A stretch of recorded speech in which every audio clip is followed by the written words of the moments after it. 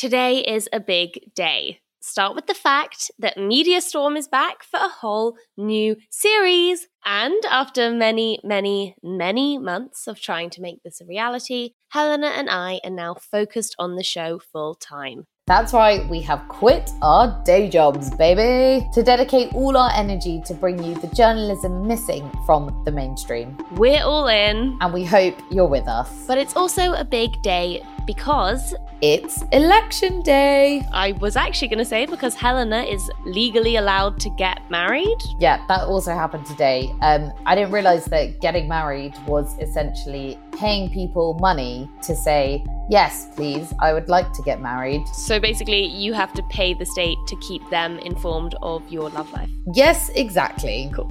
Speaking about the state, back to the local elections today. It's the first big ballot box test for Rishi Sunak since becoming PM, which means us islanders are forced to ask ourselves a question. Which party do we think deserves our vote? And it's not a question, right? Because politics feels so consumed by culture warfare, basically detached from the lived day-to-day realities of voters.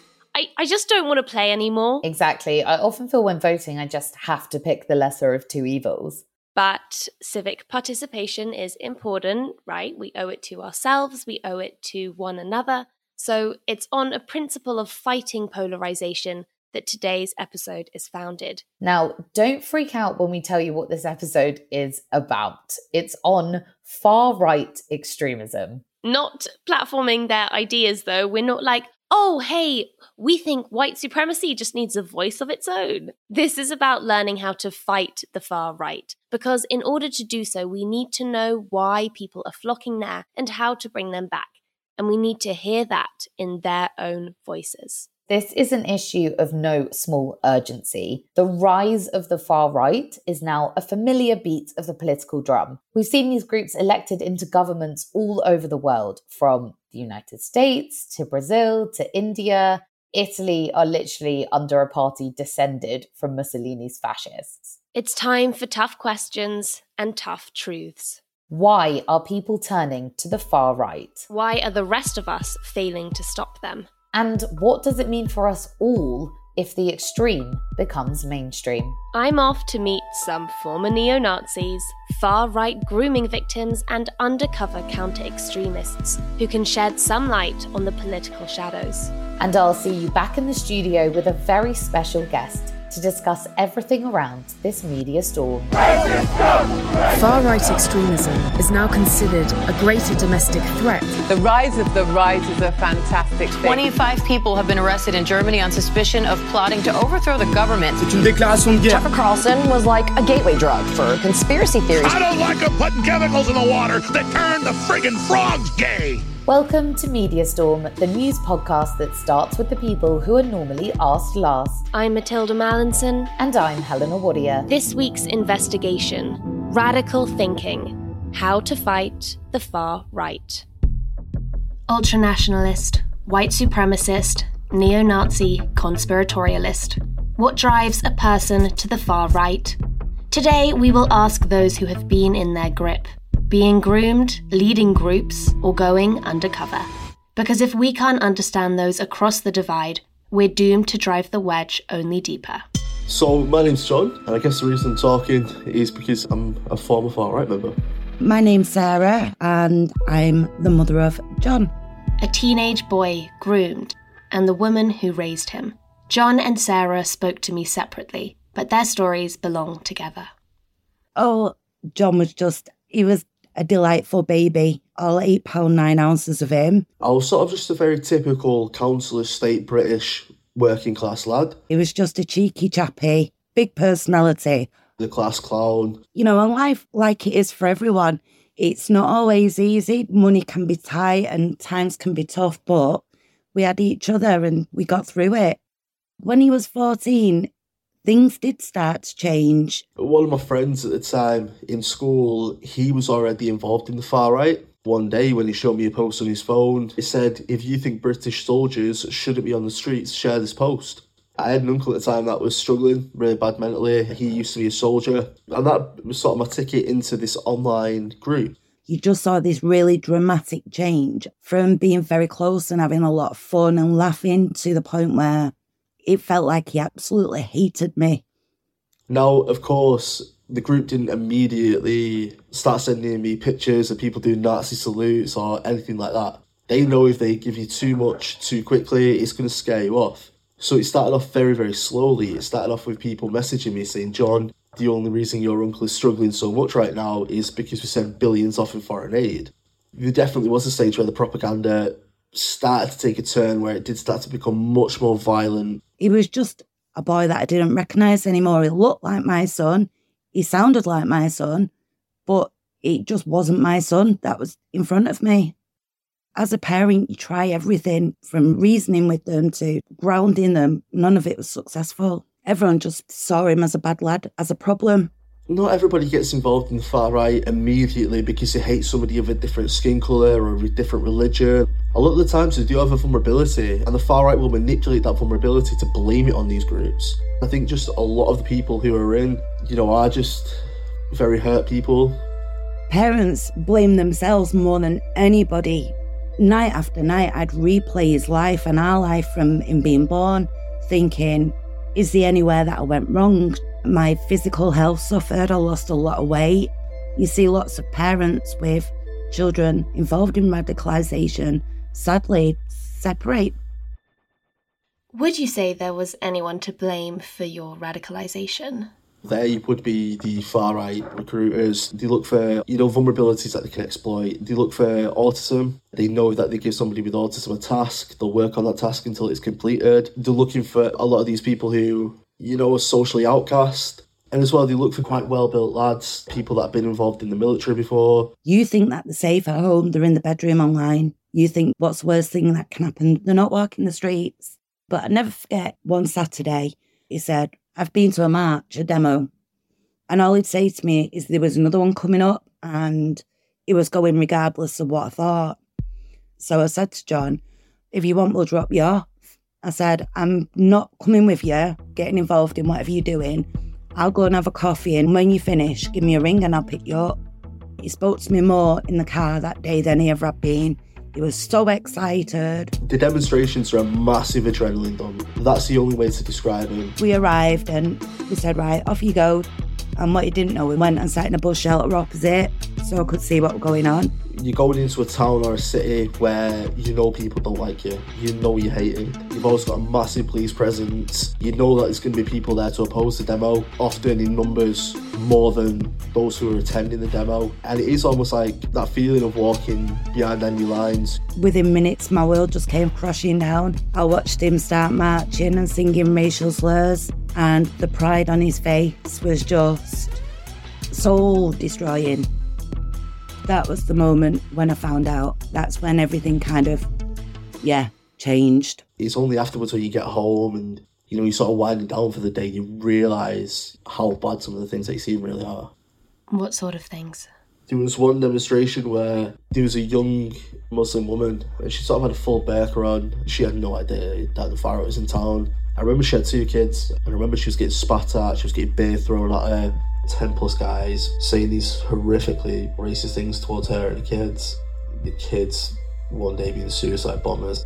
I made eye contact with her very, very quickly, and just to see the terror in her eyes, I don't think it's possible for me to forget that look. There's lots of things that I did involved in the far right. There's people that I hurt that I can't reach out to. I don't know who they are. There's people that I did try to recruit. There was people that I did try to radicalise. It is something that I feel immensely guilty of. John, you left the far right through the government-led counter-terrorism programme, Prevent, and the help of an intervention provider. How did he help you to change your views? There was around about 20 or so quotes that I had from the Quran at the time. I believed them to be like a declaration of war against British people and Western culture. And all he told me to do, and as simple as this might sound, is he told me to download an app on my phone, which was just a Quran translated into English. And he told me to research the quotes for myself. I researched them that night. And it turns out that all but one of them was completely fake, and the only one that was real was taken out of context. And at that point, it was like that light bulb above the head where I realised that I'd been lied to and manipulated too. As the famous phrase goes, once you've had your eyes open to the truth, it's very hard to be blinded again. I owe Prevent both our lives. I know what it's like to carry the weight of the world around on your shoulders, constantly be aggressive and drained all the time, argue with your family, fall out with your friends. It is awful being in that world. You know, if I can help people get away, I always will do. There's so many parents like me in the same position. Please don't judge them. These people are very vulnerable individuals that have just been manipulated by some horrible organisations. A lot of the families are petrified of what's going to happen. When we're going through that, we need friends. If John's is a story of underage grooming, what of the generation above? Founders at the forefront of the UK's far right. My name's Darren Carroll. I'm a father, a grandfather now, and that's me really. That's about who I am. I could give Darren Carroll many introductions. Founder of the MIGs in the 1980s, Luton Town's hooligan firm. Uncle of Tommy Robinson of far-right notoriety. Ambassador for Exit Hate UK. Or the title that led him there and sits him here today. Founding member of the English Defence League. I was a good lad at school. I was a prefect at school. I was an altar boy in church. Didn't have a lot. No more happier than when I was out playing with my mates playing football or with me mum. After its origin in 2009, the EDL swiftly rose to global infamy. They are a notorious right-wing group accused of being violent racists. That intelligence suggests the EDL is essentially made up of football hooligans. I can give you the backstory of where I think it led to from this point. Well, my dad died when I was 12. My mum died very shortly after. So by the time I was 13, I started playing up at school and I was getting into a lot of fights. So I got expelled. And then, you know, I'd done the big, long, lonely walk home. And I got home and I just sat there for weeks on end, really, trying to think of something to do. I've always been a very passionate person. And my passion in life was my football. I'd be down to my local football club, which was Luton Town Football Club. And I was somebody at the football ground. It was at a time when there was a lot of hooliganism going on around the country. And we saw clearly the thuggery of a group of hooligans who could never have claimed to have come along simply to enjoy the football. There was a lot of violence in the grounds, and indeed I was hurt, you know, punched a few times, etc., even as a kid, by older men. Maybe it was my anger, and my anger turned to hate. I started a football hooligan firm myself in Luton. There was a lot of social, economic issues going on in the town. People were leaving town, and that brings in its own fears as well. So if I'm going to stay, what's going to become of my future? The thing is that so many people feel these things. What made you take such drastic action that you set in motion one of the fastest rising far-right groups in the country? In 2009, I was going down to sort of welcome the troops home. They had come back from Iraq. There was a demonstration or a protest. I wasn't expecting that. So it kind of like rooted me to the spot, and I felt leadened about it. We started a demonstration. And in my mind, it was to welcome the troops back through. I thought 20 people would turn up, but hundreds turned up, hundreds. But it's just got out of hand. And it all went wrong. The Home Secretary banned all demonstrations in Luton for 3 months. There's probably really no excuses for me at this point. We started a demonstration, Birmingham, and that's when we decided to start the EDL on that particular day. It was the biggest mistake of my life. Why was it the biggest mistake of your life? The EDL turned into an anti-Islam thing really very quickly. Liberties have been taken across our whole nation, and the days of militant Islam walking across our country unchallenged are gone. It was just there all of a sudden. You could see organisations like neo-Nazi organisations, and then the chants went up about Islam and Muslims. The battle for it was lost. To try and turn it into anything other than that, it was lost. The EDL are now being urgently investigated by various police forces. This thing was like holding on to a team of horses with one rein. There was EDL in every village, town or city. It was like, where's this going to end up? Do you feel responsible? I feel responsible for people that turned up that were looking for help. There was people looking for friendships, for groups to belong to, and were turning up thinking, is this the answer? The gravity of like someone looking to you for leadership to give them the answer for their issues in their life, that weighs heavy. And I'm looking at them thinking, wow, you think I've got answers to your problems? I haven't. And I kind of never told them that I did, but there are people that do. And that's worrying. Darren, was there a moment that shook you out of it, that caused you to turn your back on the movement you helped to start? One of the things that rooted me to the spot was when I was walking in a demonstration in Birmingham, and there was two ladies about my mum's age when she died. And I went to give way, as you do, and they spat in my face. They just said, "Nazi scum, get out of Brum." At that stage, I just felt so little about myself. I felt like if the ground would open up, me drop into it, and then the pavement cover back over my head, it was probably the best thing that would happen at that moment for me, I wonder what, let's call her Mao, I wonder what Mao would think or say or do at this stage, And I know she would have been saying, "Then first 13 years I raised you, I raised the altar boy, the prefect type thing. You should be ashamed of yourself, really." Why not leave all this behind you? Why sit here with me today, reliving it? There is a want of rectifying things. There is that. But there's also, more strongly for me, is if this can happen to me, I know it's happening to others. And I know there's people that are feeling disenfranchised, polarised, if you like, all those words that I've learned. Okay.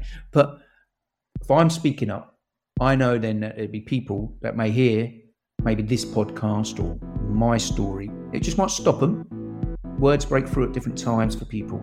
And that just might be the right time and right moment for them to come off that path. Today, John, Sarah and Darren work with a group called Exit Hate to guide people away from radicalisation.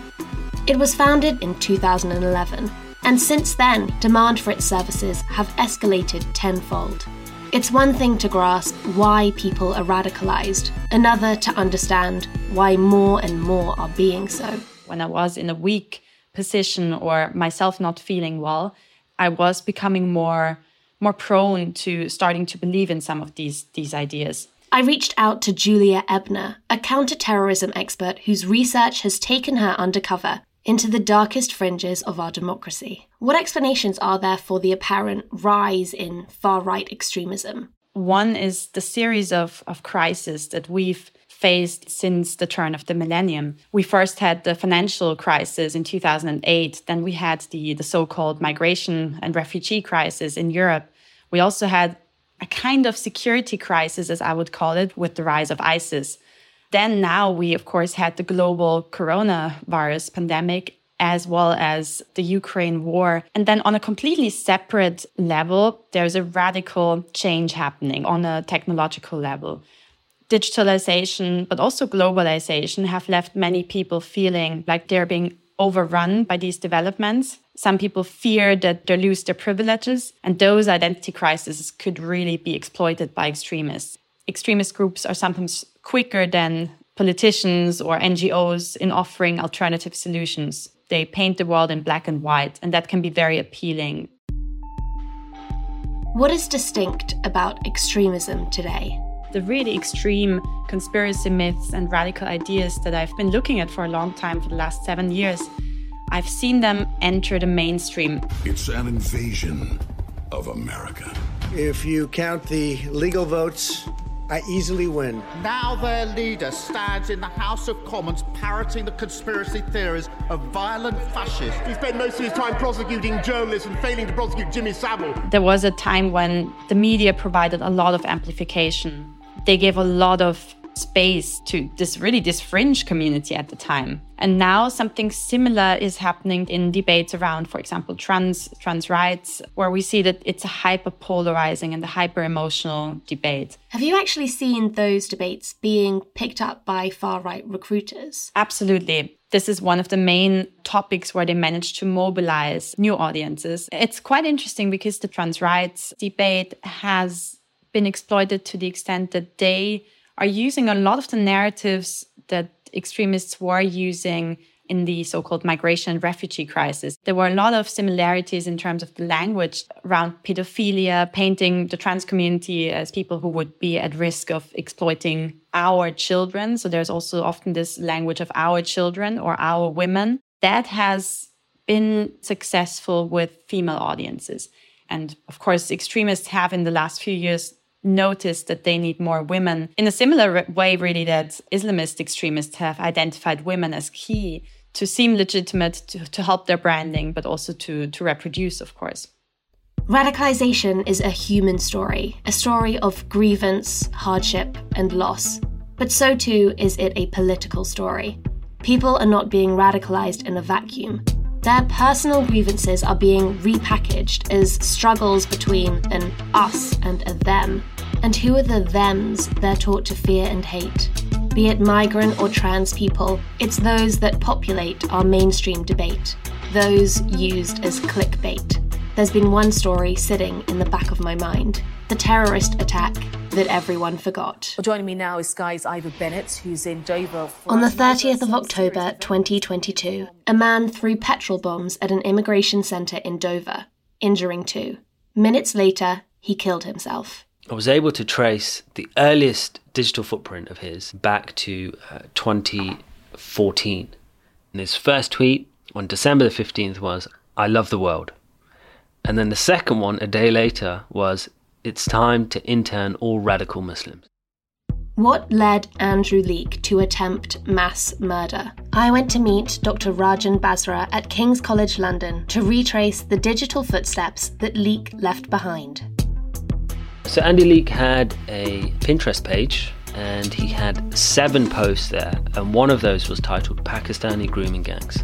I'll read it. It says, "We in the UK have a serious problem with Pakistan and Muslim grooming gangs. Grown men in packs track down white Christian girls to rape. This is part of their culture. These are scum paedophiles and they will get what's coming to them. God save the Queen."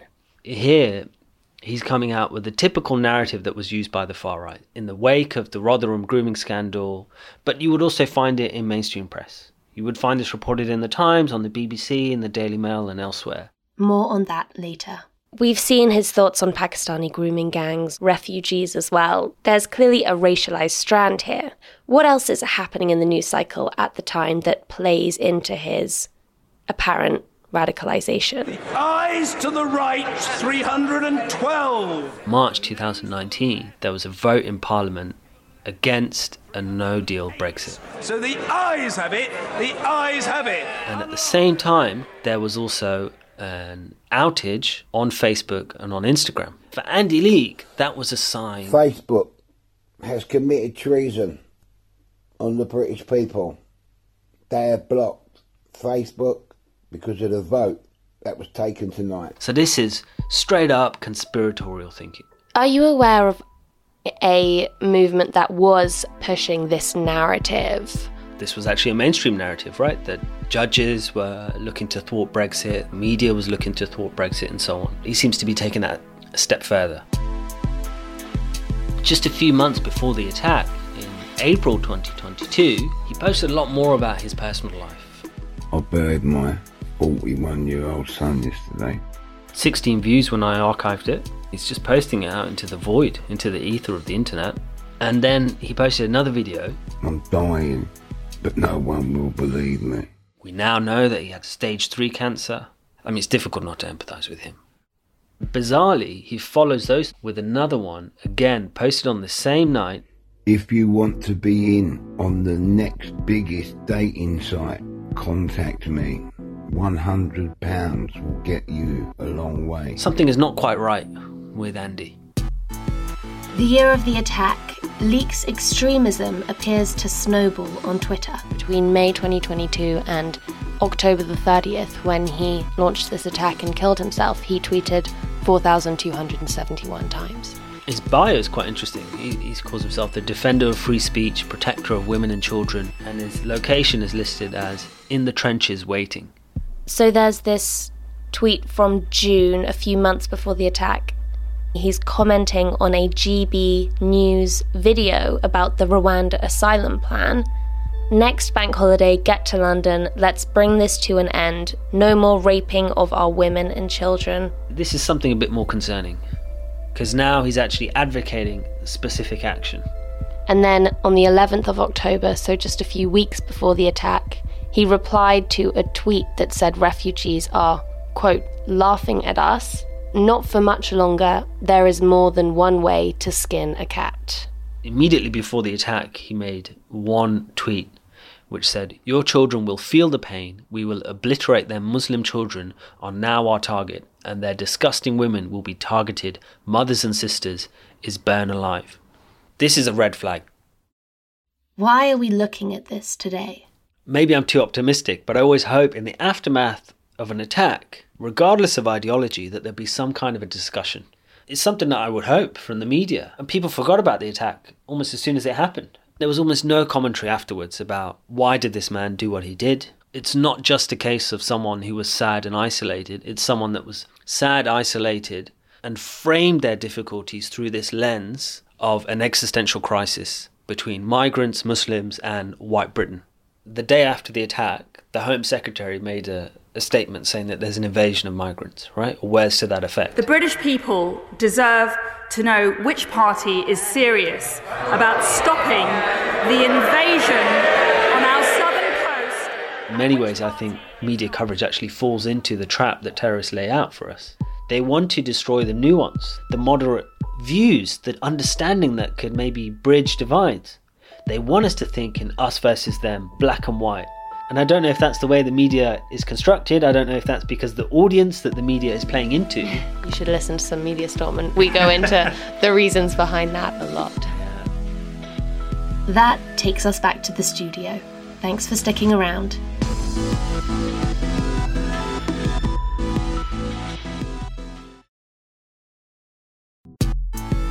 Welcome back to the studio and to Media Storm, the news podcast that starts with the people who are normally asked last. Joining us today is the founder and CEO of Exit Hate, a charity dedicated to helping people escape extremist thinking, and for which Sarah, John, and Darren, the speakers you heard earlier, are all ambassadors. But for more than 20 years, he waved a different flag as an organiser for the British far right. Nigel Bromage, when did you become disillusioned from the movement, and what led you to set up Exit Hate UK? I think my journey towards the sort of end of my involvement in the far right, the pinnacle moment for myself was a moment where a gentleman was getting racially abused and attacked. And for me, witnessing that and trying to stop that attack was the moment when I decided that I wanted to leave. However, it took me nearly 3 years to leave because it's, once you're involved in the far right, actually it's very often like a gang. It's very, very difficult to leave some of the organisations. And then you set up Exit Hate, and is that because of the difficulties that you experienced leaving and wanting to make it easier for other people to escape? Yeah, in about 2015, I noticed the far right were getting more intense with what they were doing. It was becoming more scary, and that was the push that I needed. Well, we're really, really glad that you are here speaking today in the capacity that you are, because it's no small feat, really, that you are sitting here today and are able to talk to us on this podcast. And obviously what we want to do today is really talk about the mainstream media's role in reporting on far-right extremism and terrorism. And in Matilda's investigation, Julia Ebner warned us that news coverage of extremism has in the past been guilty of inadvertently amplifying the radical messages of terrorists. Intelligence also warns us that terrorists themselves see journalists as a propaganda tool, because is there such a thing as bad press to movements whose core tactic involves terrorizing a society? I wonder, Nige, do you have any thoughts on how the media kind of can report on these ideologies responsibly without necessarily becoming that vehicle for spreading them? I think that's a really, really good question. And often when we look at news articles, people will talk about the activity or the violence or the impact of it, but don't try and look at the core causes. Now, most people don't wake up a supporter of Adolf Hitler. There has to be a grooming process to take you from that. It's no good just talking about, what the individual's done. Let's really try and find out about how that individual got to that stage. I guess a real-life example of that would be the Christchurch Mosque 2019 attack in New Zealand, when Brenton Tarrant, an Australian far-right extremist, went on a killing spree and murdered 51 Muslims. And he tried to take control of the media narrative that would follow by writing this manifesto that detailed his political awakening, as he called it, rather than his radicalization, as we'd called it. And I'm sensing what you're saying, Nigel, is actually what a responsible media should do is, rather than perpetrating that story, which could have really harmful ideological consequences, analysing his actual background in the way that the people we interviewed, Darren and John, they tell the story of their radicalization through personal and social factors rather than ideological ones. And that's really not what the media did. In this case, I mean, this is a really good example of how the media actually played into the propaganda game that Tarrant was playing. And brace yourselves, because this is quite unbelievable, but the Daily Mail actually hyperlinked to his manifesto in their report so that readers could download it directly from the website. Yeah, I mean, there was a backlash. They removed it. They said it was a mistake, but as if the Daily Mail would ever accidentally hyperlink to ISIS propaganda. It's just mind-blowing. That's really shocking. But actually, it kind of shows us that really have we come that far? Because if you remember in the case of Anders Breivik, who carried out the 2011 Norway attacks, in which 77 people were killed, he said his main motive for the attacks was to publicize his manifesto. So he had written this long manifesto, which was filled with, very extreme right-wing neo-Nazi ideas and copied a lot from other right-wing terrorists. And he wanted that to be public. And what happened?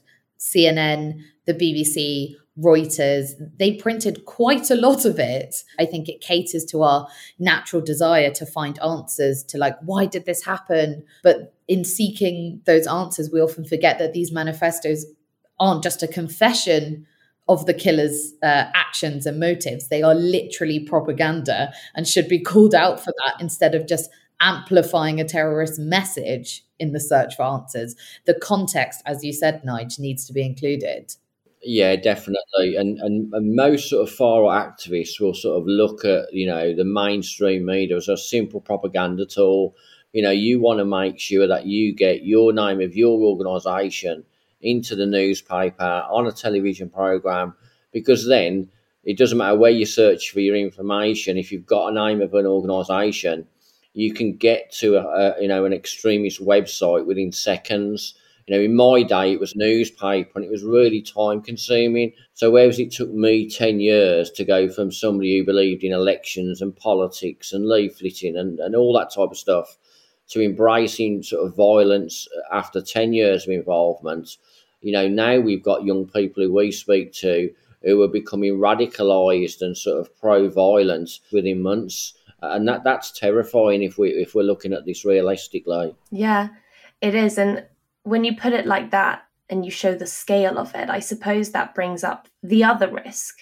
On the flip side, that the media might sometimes downplay or underestimate the threat posed by far-right ideology. One of the questions that Rajan Basra, another interviewee, raised with me about the migrant centre attack was whether police and the press would have hesitated to call it a terrorist attack if the attacker had been clearly Islamist rather than white nationalist or culturally nationalist. And a review of US print news found that the word terrorism was 5 times more likely to be used in articles about Muslim terrorists than articles about non-Muslim ones, which makes me wonder whether you think the media sometimes underestimates the threat of far-right extremism. I think the thing is today, a lot of organisations, the government, the police, have all sort of stepped up and actually, because of increased training, because of increased awareness, and now actually take the far-right threat really, really seriously. And I think that's, something to be applauded. But do you think the media, especially the mainstream media, has kind of caught up with that? Because I still think that because the mainstream media is still kind of so obsessed with this anti-immigrant and particularly anti-Muslim narrative, whether they're promoting it or calling it out, I think that dominates the media, and it almost means that far-right extremists kind of slip under the radar a bit in the media. I think what happens is people simply don't understand what far-right extremism or terrorism is, and we have to call it out for what it is. If somebody commits an act of violence to influence a change in society, and that's about creating fear, then that's terrorism. And I think it's often when I speak to journalists and give them the insight as into what's happening in today's world, in the extreme right-wing world, they're absolutely flabbergasted because they simply see it as like, yes, there's some violent thugs, or they may go out and have a march on a Saturday, but is it really a threat? Some of these people are willing to give their lives, and if that's where they're at, then we've got to really get serious. So what do you think the key questions or conversations are that the media should be having when they're reporting on violent extremism? I think they definitely need to look at the individual. What has been their lead up to this? Because there has to be a lead up. Have they tried to be active with mainstream media? Have they written letters in and been ignored? Have they tried to go on a podcast and then been silenced? Because all that leads to frustration. And the more frustrated and the more sort of you feel that you're voiceless, eventually you do get to a point where we should think, well, actually, if you're not going to listen to me, then you're going to have a violent reaction, because that's the only outlet then many of these individuals have. And I think mainstream media has a lot of responsibility. I suppose one counter argument some people would give to that, or a criticism you'd hear, is, but if you humanize the perpetrator too much, or you blame it on mental health rather than ideology, you risk condoning it or making excuses. And I think I've seen that expressed as a double standard, because often, white nationalist terrorists will be given more of a human narrative than Islamist terrorists when that's interrogated, which isn't to say that, we should be doing less of that. Maybe we should just be doing more of it for Islamist terrorists. I suppose, I wonder what your response to that is. I think my response to that would be, we've worked with over 600 people now since Exit's been going, and in only one case have I ever heard one individual say that their experience in the far right was positive. Many of these people getting involved are doing so because they have suffered sexual misuse and they've been abused. You've got others who have suffered bereavement, domestic violence, the list goes on. And then often many of these people are looking for a community, whereas they can not only belong, but they can be supported. And what we need to do is get people back into society. And, one of the comments we talk about is many of those who get involved in any form of extremism, they're not monsters. In many cases, they are victims, and we have to look at that. And extremists do have a human face, All of us are individuals, and we've got to look at the individual and not the extremist, because that's the way you destroy the ideology. Myself and others, many of the reasons we became like National Socialists or Nazis, whichever term you want to use, is because everybody kept calling me a Nazi or a racist. I joined the far right to stop the IRA and terrorism. I wasn't a racist. I didn't give a monkeys about anybody's religion or colour. But the more you kept calling me a racist and a Nazi, eventually I just thought, you know what, I'm going to take the label because it's going to stop the arguments. And the minute I said, well, yeah, actually, I'll support Hitler and I'm a Nazi, nobody come back with me, anything. And I just thought, why didn't I do this years ago? Because it literally just stopped the left wing in its tracks, because they didn't have anything more abusive to call me. And I think it's really dangerous to use these terms because you're pushing people to the next level. So I went from an anti-IRA activist who hated terrorism and extremism to becoming a racist, to then becoming a Nazi, not through an embrace of the ideology. It was because anti-racist and left-wing individuals kept calling me that. And I just thought, I'm going to embrace it now.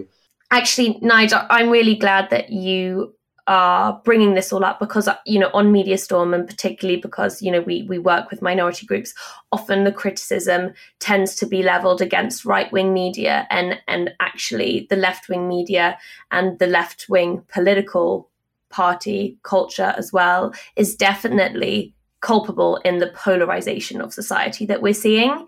So it would be great to talk about what the left could be doing better. And I've heard from a lot of formers I've interviewed this idea that people feel excluded from the conversation or spoken down to. A common theme was patriotism, and people resented that patriotism was being or is being equated with racism or colonialism, and that they weren't allowed to be proud to be British. Yeah, I think that when people talk about patriotism, we'll go out into the communities and talk about, well, actually, patriotism, real patriotism, is about place, not race. And it doesn't matter, where you come from, whether you were born in the UK or have come from another country, You can embrace things like St. George, because St. George was the patron saint of not just England, but Palestine, Syria, Ethiopia. So if we do it properly, we can challenge the far right. If you look back to 1939, if you were a patriot, you stood against the far right. You didn't stand with it. Many servicemen come from lots of different ethnicities and religion. And if we are, giving the far right the flag, then we're actually failing them on that. You know what? I actually got goosebumps when you were talking about the flag of St. George. Maybe I'm a sucker, but it does show how powerful symbols can be. Yeah, especially when you look at things like the lionesses, things like that. That is something to be really proud of. That's one of the ways we destroy the far right. And I think from a left-wing political perspective, quite often when times are tough, and people are struggling with bills and everything like that, the extremist, the right wing, always grows. And I think what we need from a left-wing political perspective is then to look at those human sort of, issues and explain actually, if there was, an increase in wages, if bills were a little bit cheaper, then that would actually solve many of the problems for the people going to the far right, because it's that day-to-day issue. If somebody lives in a bedsit and they've got mould on the walls and, they've got a couple of children, and the far right turn up and start talking about we're going to build 5 million new homes when we get into power, you might become supportive of the idea. It's not because you support the far right, but the message is really attractive. Slandering and sort of calling people's names doesn't work. We've got to offer those alternatives. And I think the left-wing press are really well placed to get that message into our, working class communities who often do feel abandoned. It's interesting how you spoke about the most disadvantaged in our society, because, on Media Storm, we talk a lot about how politicians and the mainstream media, often the right-wing mainstream media, are guilty of stirring up these kind of culture wars that polarize society and demonize the most disadvantaged in our society, like refugees or transgender people. And there's something ironic about the fact that the people vulnerable to radicalization are often socially, culturally, or economically disadvantaged in much the same way as those groups. So I wonder, in your work at Exit Hate, have you and others found that you often have a lot of shared grievances with the people that they were once taught to demonize?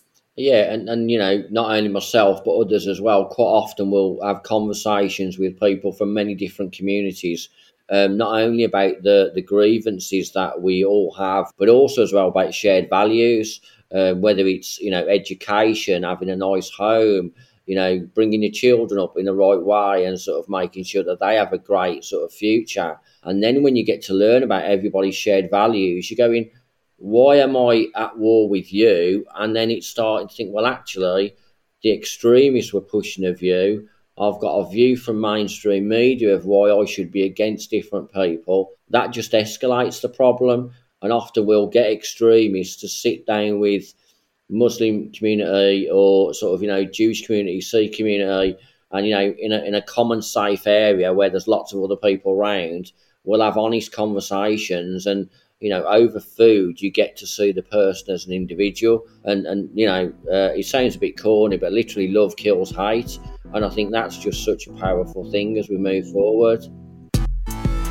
Time now to take a look at recent headlines on this topic. A couple of weeks ago, the leader of the far-right Britain First group, Paul Golding, posted a video on Twitter. He claimed this video showed migrants in Calais throwing rocks on the motorway in an attempt to block the road so they could stow away in lorries and be smuggled into Britain. This was a complete lie. The video was actually taken during a protest in Israel 4 years ago after an Ethiopian man died at the hands of Israeli police. But Golding's tweet, it got over 200,000 views. And it's not even the first time that this video has gone viral. In 2019, a French far-right politician posted the same video with the same lie, and it went even more viral back then. It was also fact-checked back then and found to be false. But this story, it just shows us how resistant fake news can be and how it just has a way of coming back around. Now, none of this was covered by the mainstream media in the UK, who are arguably the best equipped to combat this kind of malicious fake news, which begs the question, how important is it for the media to correct misinformation from far-right propagandists? And what are the best ways that they could do this? Nigel, did you see this story? Yeah, it's regurgitated again and again and again. But because it's remarketed and it's repackaged and sent out, then people who didn't see it the first time, and because they have a loyalty to these organisations, will take it as gospel. Any media company that actually can challenge this is absolutely critical. Show the two examples, and that way then we're sowing seeds of doubt. And also as well, do it in a non-judgmental way. Do it on the facts, so you're not sort of just slandering them off because you don't agree with their opinions. Prove that they're lying, and nobody likes being lied to. And if we prove that enough times, then again you weaken that attractiveness of extremism. I looked at the comment section of the Daily Mail when they reported on the Andy Leak bombing, and a scary number of commenters, and maybe some of them were bots, were calling this man a hero.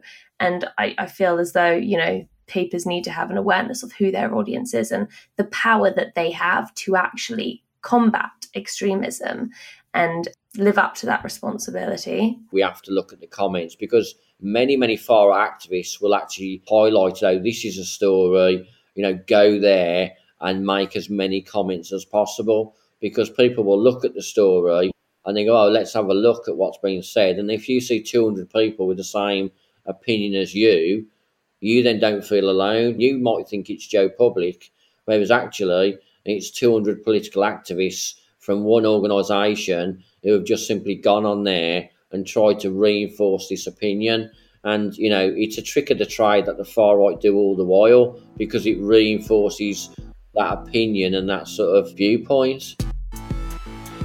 We also want to talk about some of the political headlines that have dominated news cycles over the past few weeks.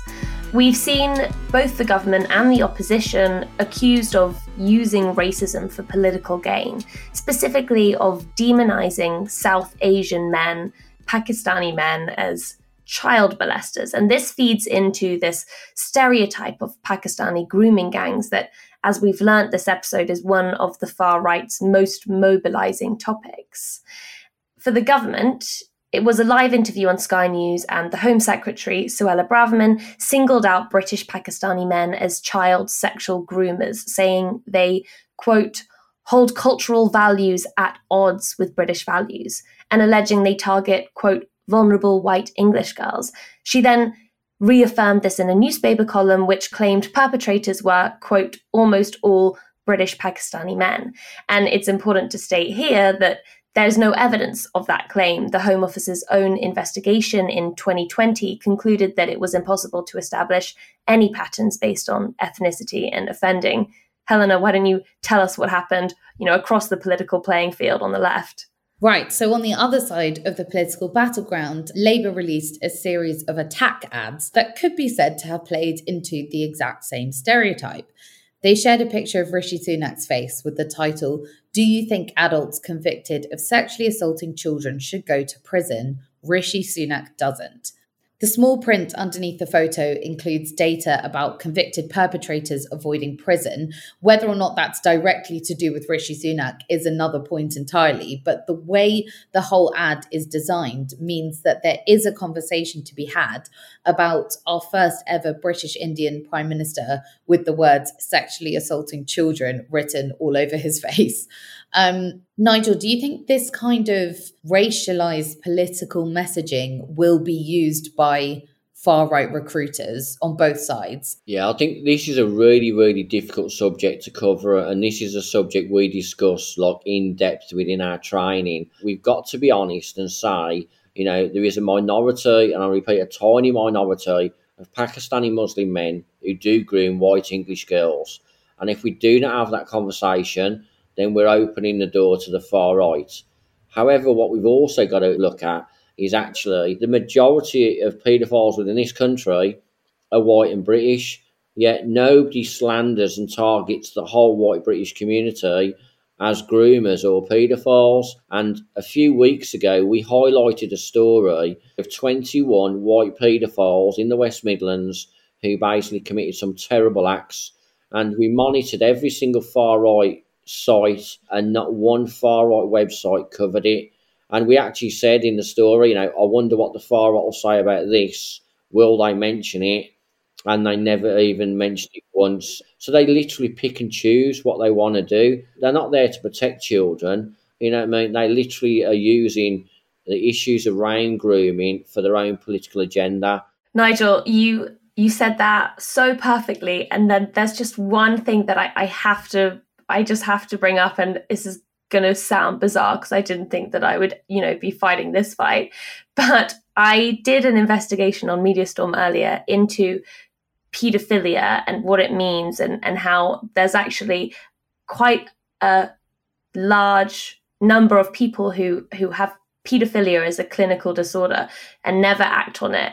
And we confuse the word paedophile and child molesting, but actually a lot of people who abuse children aren't paedophilic. And so everything is right in terms of how we need to correct our conversation around child abuse and child molesting. But I wouldn't be doing my job properly if I didn't just point out to listeners that actually paedophilia is a clinical disorder. And in our media, everywhere in our conversation, we confuse it for child abuse and child molesting. And there's a lot of people who spend their whole lives trying to get through the day with a disorder that they don't want to have and they will never, ever act on. So I just have to say that.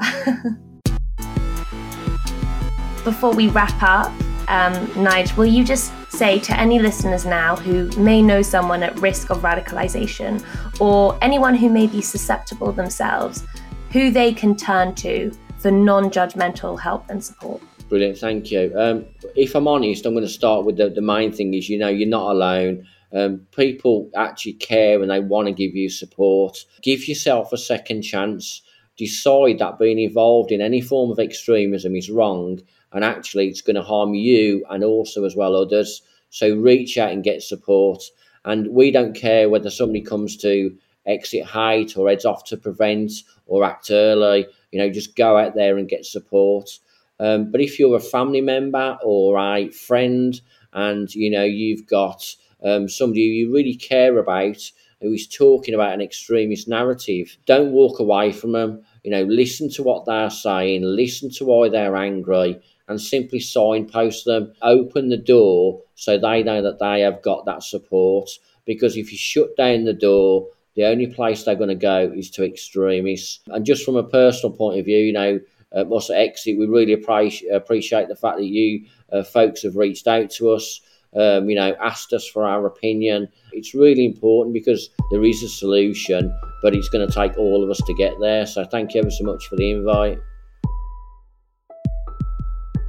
Thank you for listening. We'll be back next week with a bonus episode on gynecological health as part of the Eve Appeals Get Lippy Day to get us chatting about all things vaginas. And our next MediaStorm investigation, which looks at a year on from the exclusion of the protection of migrant women in the domestic abuse bill, will be out the following week on the 18th of May. Follow MediaStorm wherever you get your podcast so that you can get access to new episodes as soon as they drop. If you like what you hear, share this episode with someone and leave us a 5-star rating and a review.